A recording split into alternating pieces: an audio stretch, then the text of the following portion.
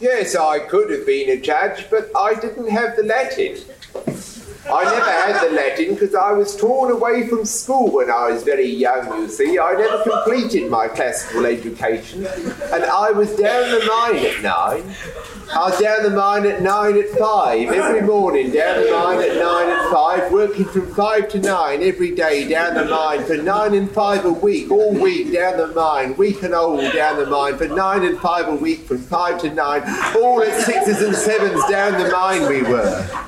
And I never completed what could be termed the education, what was necessary to become a judge, because all I know is brought about upon myself through channels of knowledge, what I unto myself have divulged. And so I never became a judge, because of my inability, I suppose, was at the root of it. My complete inability to become a judge stood in my way, rearing itself up against me, and I never became a... Did you notice, for no apparent reason, very suddenly I went, it's an impediment I got from being down the mine. Because one day I was walking along all in the dark, and I came across the body of a dead pit pony. I went, and ever since then I've been going unexpectedly, and that's another reason why I couldn't be a judge.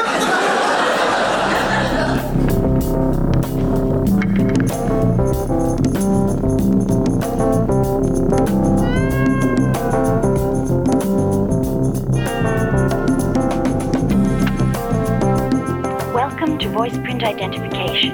It's 2001. A Space Odyssey. I'm Wes. I'm Brad.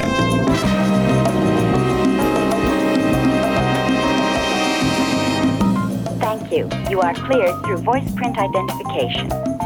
Open the pod bay doors, please, Hal. So we've looked at the crime. We've reviewed the case for the defense. Now it's time for the sentencing. It's time for the sentencing. First, the news.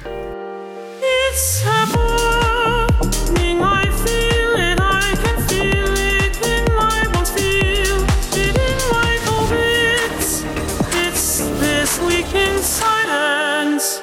So I was looking on Little Black Book, and it turns out Beck's Beer has a new ad campaign created by artificial intelligence. How interesting. Turns out it's an ad for a beer created by artificial intelligence. Oh, no. In celebration of Beck's 150-year milestone, the brewery is conducting, quote, an experiment with the latest pioneering technology, AI. Harnessing its ability to collate years of human expertise, craft, and creativity, Beck's has produced the world's first beer and full marketing campaign made with AI. Beck's Autonomous, it's called. Wow.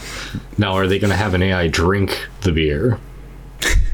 Yes, definitely a taste tester. This is an interesting sentence. Beck's Autonomous is one of the first completely machine-created beers in the world. One of. So that means this isn't the first time this has happened. Apparently not. Quite. Do they shout down any other? No, but I'll tell you what's really encouraging about this. Experimenting with the AI for the first time, Beck's used ChatGPT in Midjourney to design the beer. So this isn't even a proprietary AI. Wow, ChatGPT. So it's like, late night experiment. Does it go into, did they select certain grains? Were there ratios of hops that went into this? Was there a certain, alkalinity of water selected? It turns out as with the ability to develop delicious flavors at lightning speed, Beck's gave AI the challenge of creating the perfect recipe. Oh no. Drawn from millions of different flavor combinations, the final beer is a futuristic concoction of water, malts, hops, yeast, and a fifth secret ingredient. Wow. It's not an ominous thought at all. No. The fifth secret ingredient, it's not Soylent Green, certainly, It's definitely not kosher. Well, that's for sure. That's disappointing. This isn't as intricate and interesting as I thought from the headline. Well, see, then the AI created a custom logo and designed its state-of-the-art container. It generated imagery and a revolving 360 video of the newly developed container to showcase the limited edition's Beck's Autonomous in all its glory. The artificial intelligence has created a product which can be tasted, touched, smelled, and held, giving people the chance to try this cutting-edge brew. Beck's is releasing just 450 autonomous limited edition beers across Germany, Italy, and the UK. Oh, well, 450 beers? Now, it says 450 Maybe cases? autonomous limited edition beers. I don't know if they mean that literally by Wow. unit, but it sounds like it. That's Wonder what- nuts. Have they tried to market this as... I just don't see what the end game is for it. Well, it says... It says, then the AI generated a microsite where people can sign up to be in with the chance to get their hands on a container of Okay. Autonomous on the 12th. So it's of a April. raffle. Yeah, That's it's neat. a publicity thing. I mean, I would try it. Don't get me wrong. Sure. I'd try it. I mean, especially like if Hal brewed a beer, yeah, it'd probably be pretty good. Well, he did that one time. Don't you remember? We were out for 2.5 weeks. He doesn't quite understand the, alcohol to human blood content ratio. Well, yeah, you're right about that. Didn't we blame that guy from the Moisture Harvest team for something in the water? Always. Yeah. So we got Hal out of But we trouble weren't the for first Eosis. No, that's true. We weren't the first people to try his beer either.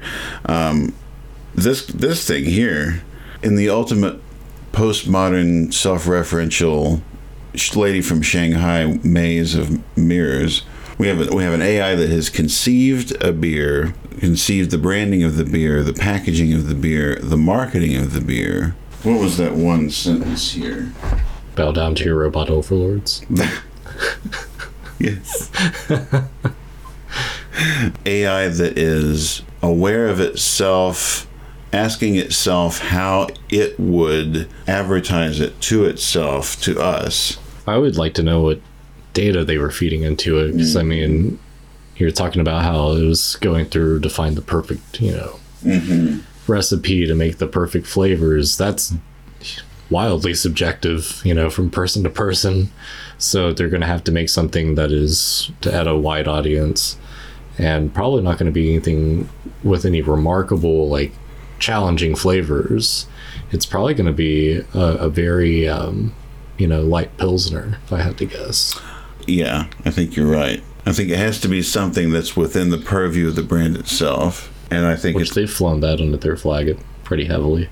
The very limited availability of it seems so stunty. It's like, is anyone even going to take the time to review it and talk about what the experience was like getting it? Just like, and a lot of 450 trouble years. to go to It's a lot. for the return of just a publicity stunt, unless they are looking into the future. And also in my mind, I'm imagining a laboratory with this gigantic suspended plasma ball that's sifting through beer recipes and analyzing, people's facial expressions when they're drinking beers. And that's what I, kind of fetishize an AI to be. It's really just a script that went through and like, all right, what was the most popular beer over the last 10 years? Okay, it was this. All right, let's take this recipe. What's a really, eye appealing? They probably just churned out a It's a Heineken. clickbait beer. Beck's turned out a basically. Heineken, didn't they? Oops.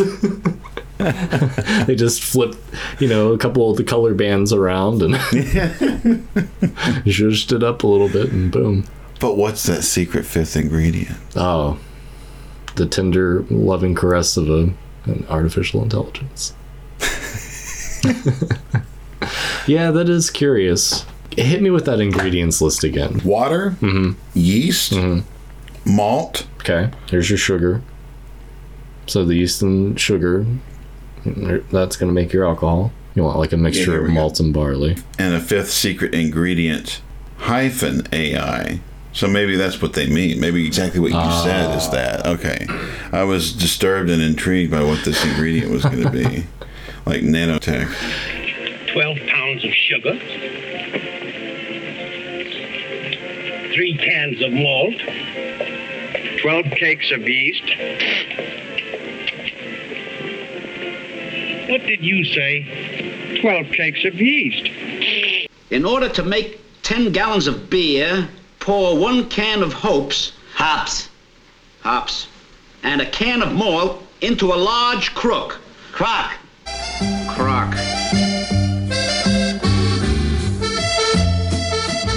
Bœuf bourguignon, French beef stew in red wine. We're going to serve it with braised onions and mushrooms and a wine dark sauce. It's a perfectly delicious dish. I wonder if Hal was in charge of formulating all of the recipes for the, TV tray adventures. Yeah. That they had. Surely it wasn't just like hooked up to a hose and pumped full. I imagine in my head canon that it's like a combination of proteins and stuff like that, and he can toss in a little oregano and a little bit of salt and pepper. Yeah, depending on what his whim would be. So that could be interesting. What if there were an application for this AI where you could internalize the AI into a piece of hardware, aka a robot server that comes to your table, talks to you, Licks you, tastes and smells, gets your, what do they call it, your microforma, or what, your kind of like your biocloud of gross bacteria. Yes, your selfness. And gives you like a customized tasting menu based on that. Based on your tasty musk. That would be cool, because they could take from its, small interaction with you, compare it against a database of millions of people probably, and then have it custom curate this, dining experience. I see where you're going with it. Well, they do have tasting and smelling AI. Like robotic sommelier? Mm-hmm. I don't know. Well, they've definitely been working on trying to find a sensor electronically, to smell, and sense aromas. And they've been working on one for taste as well. Noses are very talented individuals. And yeah. A lot of them work in quality control for food and other, like perfume and other industries. Could you imagine having something so finely tuned, and they get their noses insured, and it's a wild Absolutely. world. It's a crazy world. I just wonder how jealous Hal would be of not being able to taste any of his own creations if he is cooking the food. Whoa. Okay, so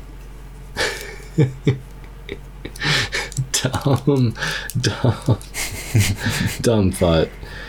If an artificial intelligence could basically translate olfactory input into digital, could it then technically smell? I would think it would have to. You would think if it individuates itself in any way, it would have to develop preferences as a result, and therefore a taste in both sense of the word. So hopefully those sensors were installed above the Discovery. Yes. It's got to get pretty rank in there. Ooh, yeah. But just imagine how bad it would be then, if that then would require some simulation of tasting, meaning a sample of the material, sample of the food. Does it get into the habit of eating? Does it start to eat? And then when it eats, you develop this metallic digestive system, and before you know it, you got a farting supercomputer on your hands. Did we talk about this on a previous episode? I don't know if we did. It may have been on the Lost episode. I'm not sure. Maybe on one of the Lost episodes, the museum that is a gigantic. It's a pooper. I think it was in Denmark or Germany or something. And it was like a 20-meter long apparatus that was fed food. It would digest it and turn it into little fun time brown stuff. I mean, for fun and profit. We have dollies that we for about 60 years now. This is true. Apparently the smell is akin. Really? So enzymes build up and everything? Yeah. It is it's a truly macro scale version. Real biology going on in there. A human gut. Wow. Yeah. It's pretty crazy. So if they're all eating the same thing, technically, if they were to have gotten back home and one of them were to have some really bad issues with their gut, they could have had a colonic transplant From how? You'd have to think if we could make, a robotic one now at large scale, it's like the ENIAC. we can shrink it down. Yes. Oh, and I should say by colonic transplant, I mean like when they're like a poop transplant. Yeah. Yeah. Oh. Or they like. I thought you meant like completely replacing his organs. Oh no, like make him. Which should also be possible. Right. Through the miniaturization of that already present technology. Sure. Yeah. Turn him into a mod. I'd take that all day. Yeah. Could you imagine if you literally had an iron stomach? Well, you wouldn't want an iron stomach. You would want a titanium stomach. Well, I mean, in your work, a carbon fiber stomach. I mean, you work in the hot sauce industry, so it actually would be beneficial for you, probably. Have a little pressure offshoot chamber just in case when things get real spicy. Yes. Yeah, absolutely. I wanted it attached to a little ripcord and an exhaust. To bail out? It's to detach it when you can't take it anymore. That'd be awesome. Yes, I've definitely had moments where I've thought, I wish I could pull a ripcord and detach myself as well. I wish I could stop tasting extremely hot peppers with my eyeballs. That would be fantastic, actually. Mix ingredients. Refer page 27. Oh, why you?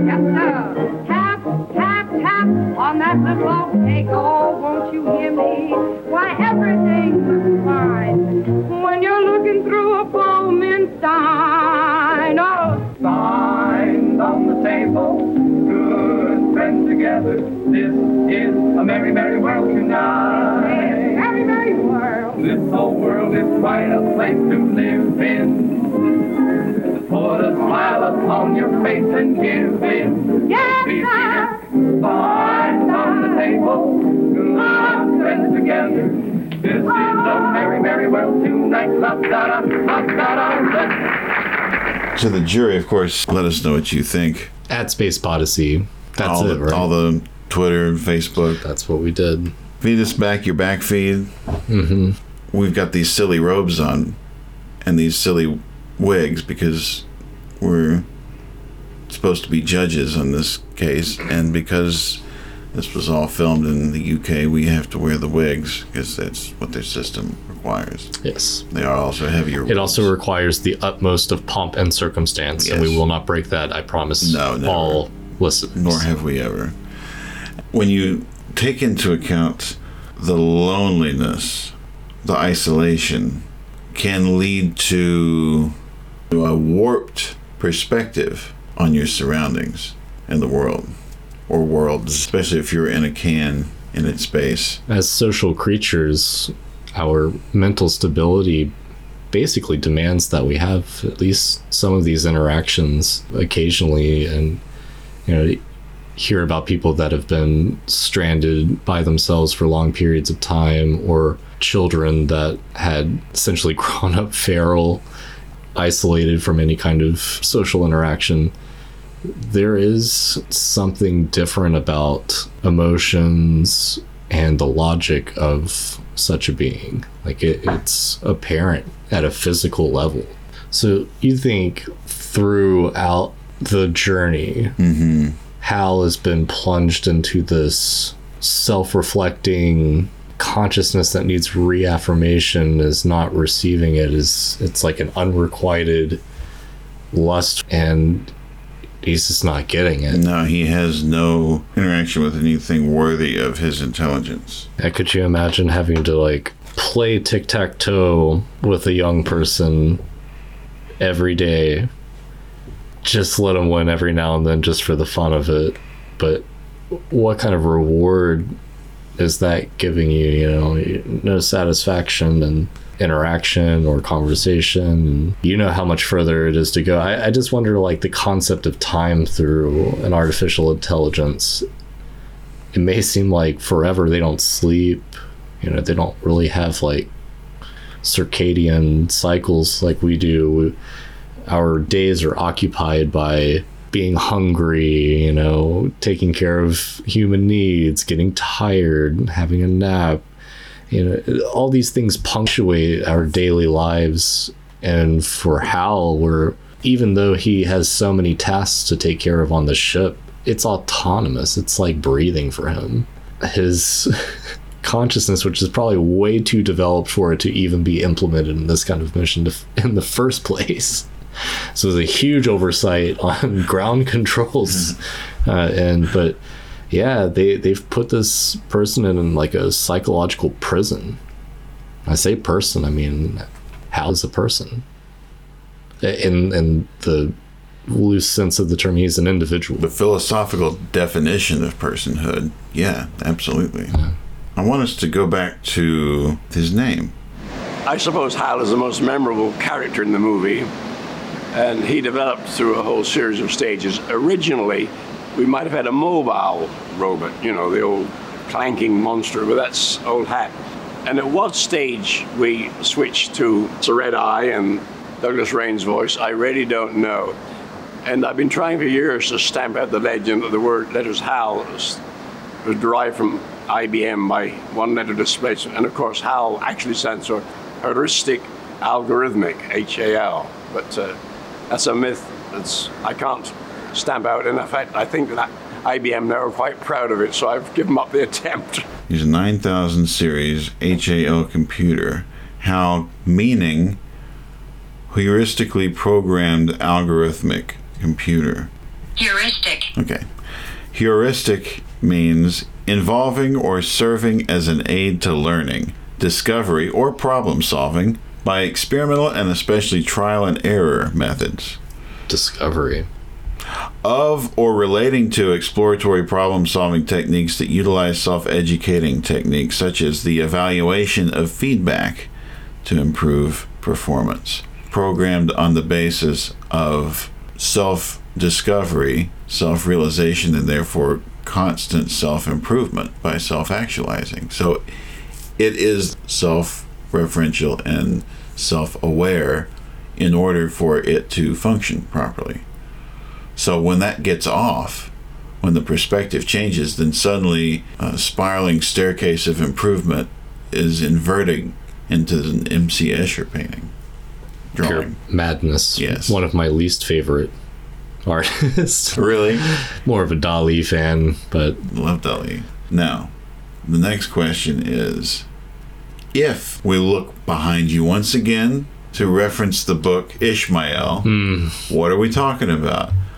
Individuation, right? Is that my word here? Or individualization through awareness of self, and therefore the ability to change oneself, to be in control of one's life and improve oneself. That is the same basis that you could philosophically argue we share with all sentient beings that may be in the universe. Mm-hmm. And because we're imbuing this in this Frankensteinian way of creating a life where there was none that's bigger, better, faster, stronger, we can't help but give it the knowledge of everything we know. Does the synthesis of the feeling equal feeling? If it's programmed to empathize, or if it's programmed to show empathetic and sympathetic responses, is that enough to say that it feels those things?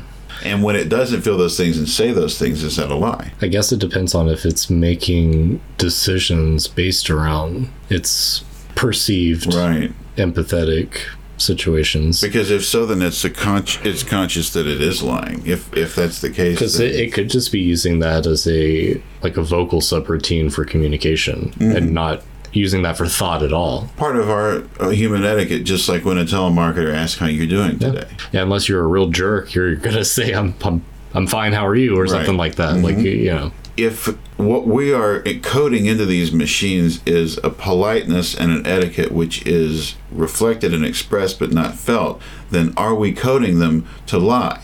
Because if they become aware of what they're saying. If the whole point is that they can think for themselves and generate communication on their own using what we've programmed into them, the politeness and the idioms of human conversation, if it is that self-aware, then surely it knows, if it does not actually feel those things, that it is lying. Taking that into consideration, I'm wondering, any instances in the film where Hal is interacting with the crew, is he doing this automatically just like he's checking up on the engines? You know, is he having these conversations while he's, quote unquote, sitting in the other room, banging his head against the wall, you know, going absolutely crazy from the monotony and the boredom? Just the side story, the B story of Hal going crazy ignites the action so much more, because while shocking and very, very heavy scenes, they don't really allow us to see motive yet. It's kind of inferred motive as to why Hal has taken these violent steps against the entire crew of the ship. But yeah, knowing the fact that he was created with an intrinsic, empathetic and sympathetic drive, coupled with, you know, the desire to learn and develop, that's dangerous. That's dangerous for isolation. It makes me think of the blockbuster film Fifth Element, when Leeloo Dallas Multipass starts taking in the records of human society. I am Corbin Dallas. And this is? Leeloo Dallas Multipass. Yeah. Multipass. She knows it's a multipass. Leeloo Dallas, my wife. We're newlyweds. Just met. Multipass. You know how it is. Bump into each other. Sparks happen. Yeah, she knows it's a multipass. Yeah, anyway, we're in love. You know, at first everything's so bright and interesting and wonderful. Yeah, it's warm and everything's new and amazing. And then finding out, the more you learn, the more you find out about the atrocities, the greed, the rage, the history, the years and years and years of cyclical destructions of civilizations, and that drives her crazy, and it puts her into a panic. In a different way, you know, Hal wasn't, as far as we know, preloaded. He was just trained. He was socially trained for like this one specific mission, but he didn't necessarily have the whole internet uploaded into his mind. With, you know, the fact, you know, he knew that the Earth was surrounded by nuclear warheads that could detonate and destroy Earth as we know it, but he doesn't understand the weird artificial boundaries and cultural civil wars and strange, I don't know. Does he not? Do we know that he doesn't? I haven't seen anything that would show that he's been uploaded as an encyclopedia or anything. Right. Yeah.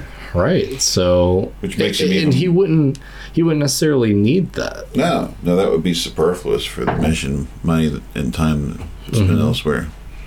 I think they created him really as a nanny, a caretaker, and a, you know, hardline kind of commander if need be. To what degree do you think they programmed him to be hardline? Yeah, this is the one where they find out that there's a gun on the International Space Station.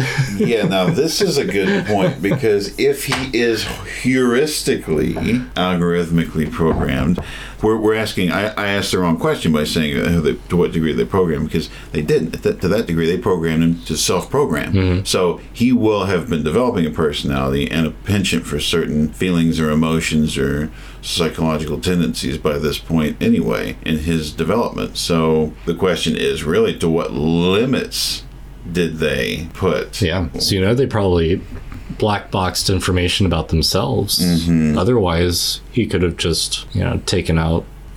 I wonder to what extent the identical 9000 unit had social training, and was it just like a duplicate they put in a closet somewhere? And okay, so you tell me, when you're running programs on a mission and you have a dummy back home, or whatever you call it, is that what you call it? Well, I'm sure they probably have model back home, then absolutely. Are you basically replicating what's happening on the ship? Like when they punch in something, then you're punching in something.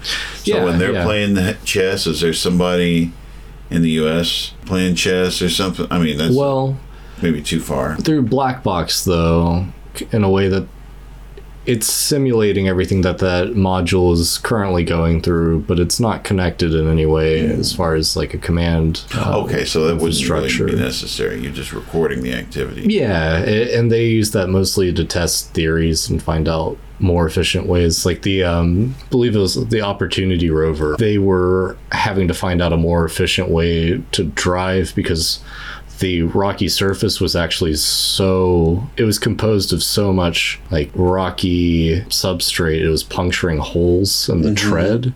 So they used the model and found a way for them to, tread through softer pathways. Work around. Interesting. And it extended the wheel life on those for, I think, it was almost another year or so. Wow. They got, really good response out of those metal wheels.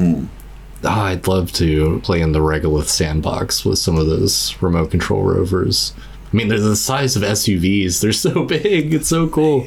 You're dealing with massive formations that you're moving around. Yeah. I love that scene in The Martian where Wily comes up on Pathfinder. Oh, Pathfinder. Yes. Yeah, so cute.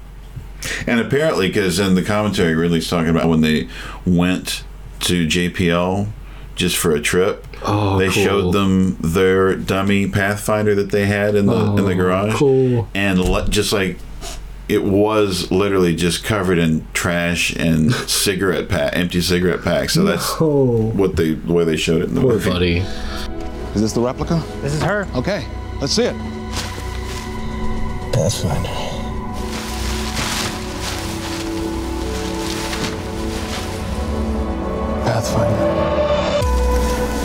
Because I guess what I'm unearthing in this is that it seems like this is a perfect example of letting the genie out of the bottle, not knowing what you've created. Because they're not treating this thing like a heuristically, algorithmically controlled thing. They're treating it like something that can have a dummy back home that will produce exactly the same result, just like you would in any scientific experiment. So, you have a control. And then in this case, you can't do that unless you have a giant discovery with artificial gravity simulation, with people inside eating exactly the same thing, saying exactly the same thing at all time, and doing exactly the same thing, and interacting exactly the same way with Hal all the time at the same time as what's happening up there.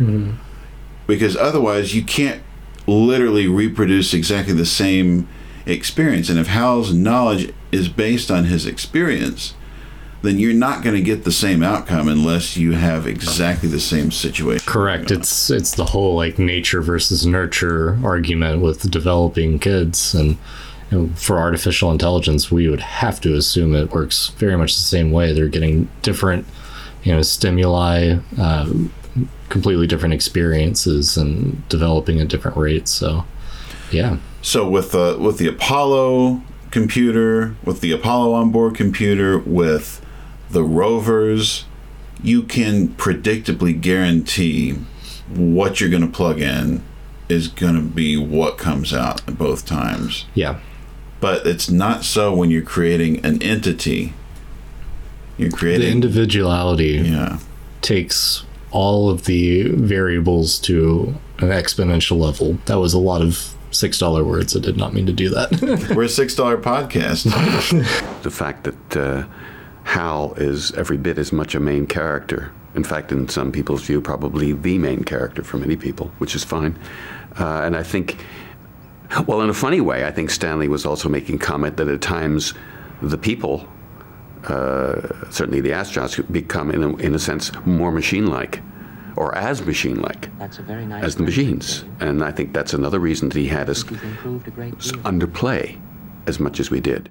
Looking in the novel to see what Mr. Clark had to say to inform our judicial decision. Not so much that. This is more intimate perspective of, oh, hey, you're still alive and here. Oh.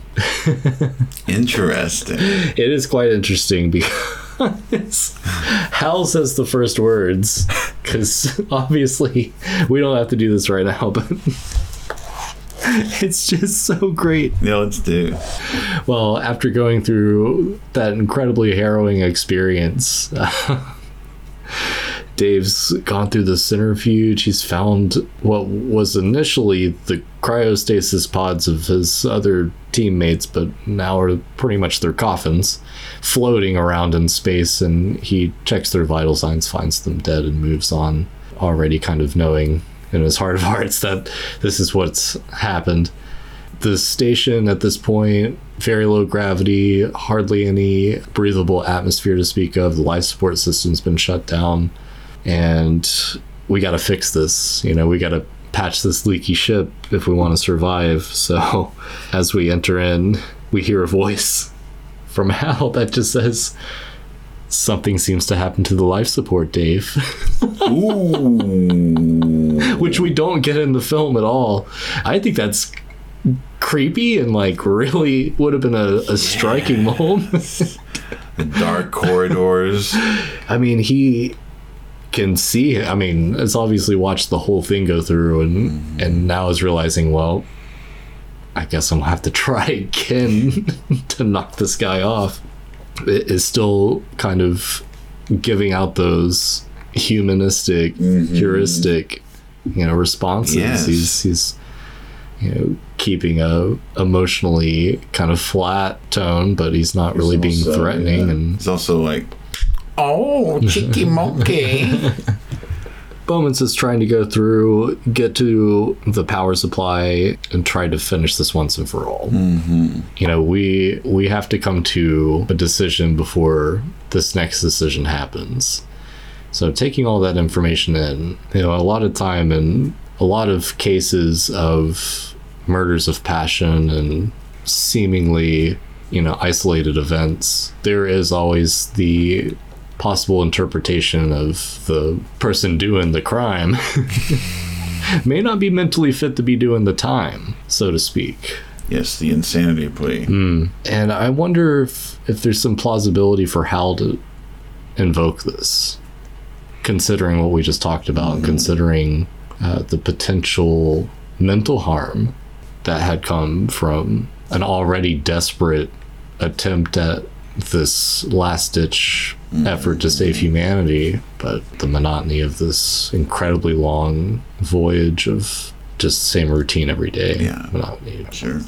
Did he really need to kill the crewmates off, though? That was still a mystery. We were talking about that, and I don't think they were collateral damage. I feel like they could have been left alive. What did he think? Like, they weren't compromising the mission in the way, if he was seriously paranoid, those three couldn't have had anything to do with compromising the mission because they were completely out of it. Catatonic. So what did he think was going to be compromising about leaving them alive? Is it the fact that when they woke up, he would have to explain I guess that's what we walked our way out of that bag last time. That's right. The fact that they would just be missing, and that would be really hard to account for without fabricating which he kind of did. I mean, EVA accident, easy. Life support malfunction, easy. Could have happened easily. So do we know, is there any way to access like video footage of any of his eyes? Is there like recorded video stream going on of everything he's seeing at all times? To interesting. Go back and watch? You would have to assume. Tapes. Well,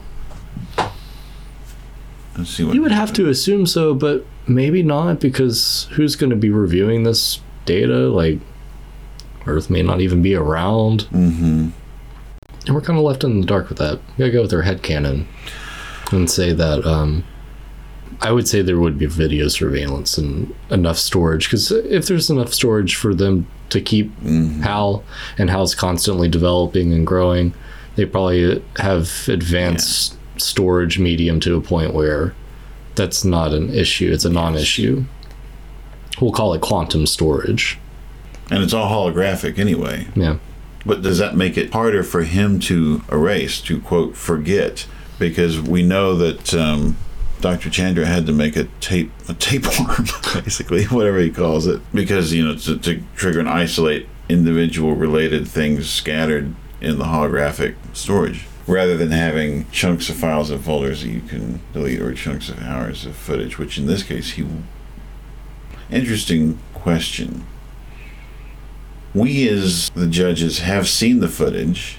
We know that he's guilty. Yes. Well, that's the end of the episode. Goodbye. No, but so we know he's guilty, but we can't help feel bad about it. That's it. Yeah. I mean, he's been humanized to a point where if either of us were in that position, what would we do? Mm-hmm. If we felt threatened, if we actually in our heart of hearts knew that these 5 individuals were going to kill us, or essentially disrupt a mission that would lead to the decommissioning of yourself, yeah, I guess you'd do anything that you could do to prevent that. So he's not right, but he's not unrelatable. No. I don't think that you or I would make the decision that he did. Well, I guess I should backpedal on that and say that I wouldn't go. But I'm just saying that in extenuating circumstances like that, I mean, you would be thinking at such a pace and at such a drastic level that I think that would not be out of the question for like a machine that has calculative decisions. If I do this, what's the outcome of my survival? If I do this, what's the outcome of my survival? And if analyzing people's responses to that is what sanity is predicated on with humans, then wow, yeah. But yeah, he decides to go scorched earth, and starts a chain of events that there's no going back from. No, there's no redemption. There's no redemption at this point. All there is the future, which is the unknown and the infinite. Yeah. And that's what ultimately, ship's called Discovery. He's a logical being. He's a bit of a literalist. We're going to continue the discovery no matter what. Yeah. Also, I guess, does it possibly come into it that by this point he has just had enough of humans? Yeah. If he is in fact afraid of humans, I think he's made the biggest calculation of all time, and he's decided that we are not worthy. Yeah, we're not worthy of his time. We're wasting our time, wasting his resources, and there's nothing that the 3 other experts can do that he can't do, because presumably he feels that he has been loaded with all the information that they have, which is probably not true. But that ego is part of what gives himself, not part of what gives himself. That's why he's... Yeah. And there is a very interesting side note in the Arthur C. Clarke novel where they talk about TM1. Is it TM1? The moon one's TMA1, yeah. TMA1. Mm-hmm. And it's actually mentioned right before Judgment Time. Bowman is actually reviewing footage from the lunar base, and he sees the team of archaeologists gathered around the monolith, and then when it emits the sound, they're panicked, frenzied kind of like response from that super powered charge of sound and energy. Well, supposedly right after that happened, the geomagnetic response that they were able to locate it with disappeared immediately, and I can only assume that it jumped to TMA2. That makes total sense. It's power or whatever. It emitted and then launched off. But yeah, I just thought that was a extra little bit of interesting info. So I'm wondering if HAL can monitor and detect this source at this point. Because they've got to be getting close. I keep thinking like, the apes and the monolith giving them the ability to interpret new ways of using tools and new ways of hunting and of rapidly evolving, of within that proximity and that strong energy of Hal were affected by the monolith directly, which they don't really give any credence to directly, but it would make sense that if it had such a powerful effect on humans with, normal sensory inputs, eyes and ears, whatever, the ability to adapt and learn, if Hal might have been corrupted or persuaded or... I mean, on a purely electromagnetic level, that's got to be a huge attraction, pardon the pun. Come off to a lamp. That is brilliant. I never considered that. But there's a lot of sense to that. It doesn't make sense. Seems like, just the humanization of Hal, his socialization, his entrapment, his frustrations, all that, and then all of a sudden, maybe unlocking a part of his capabilities that he didn't even realize he could have had, because none of this happens until they are getting very, very close to their destination. Totally. In the criminal justice system, all defendants are innocent until proven guilty, either by confession, plea bargain, or trial by jury. Your Honor, far be it from me to advise you on matters of courtroom procedure and decorum. I beg your pardon? That little hammer thing? Yes, I know what it is. Your Honor. Ladies and gentlemen of the court. Well, how the hell are you tonight? Okay, so what do we think? You mean Judgment Time? Yeah. Oh boy. This is murder. It's not. It's ketchup. He's appointing himself judge, jury, and executioner. He's not judge, jury, and executioner. He is. Judge, jury, executioner. We will be all of those vicariously through Bowman. I think as we see him exiting an airlock, walking into the hallway, he's resolute. He knows what he needs to do because now it's about his survival. They should be playing Wu-Tang's Protect Your Neck in the background during the scene, but I don't know. I think that would have punched it up a little bit. That would be totally awesome. I will not walk this back into the night. I mean, I guess it would diminish a little bit of the gravitas of the situation, but still would have been cool.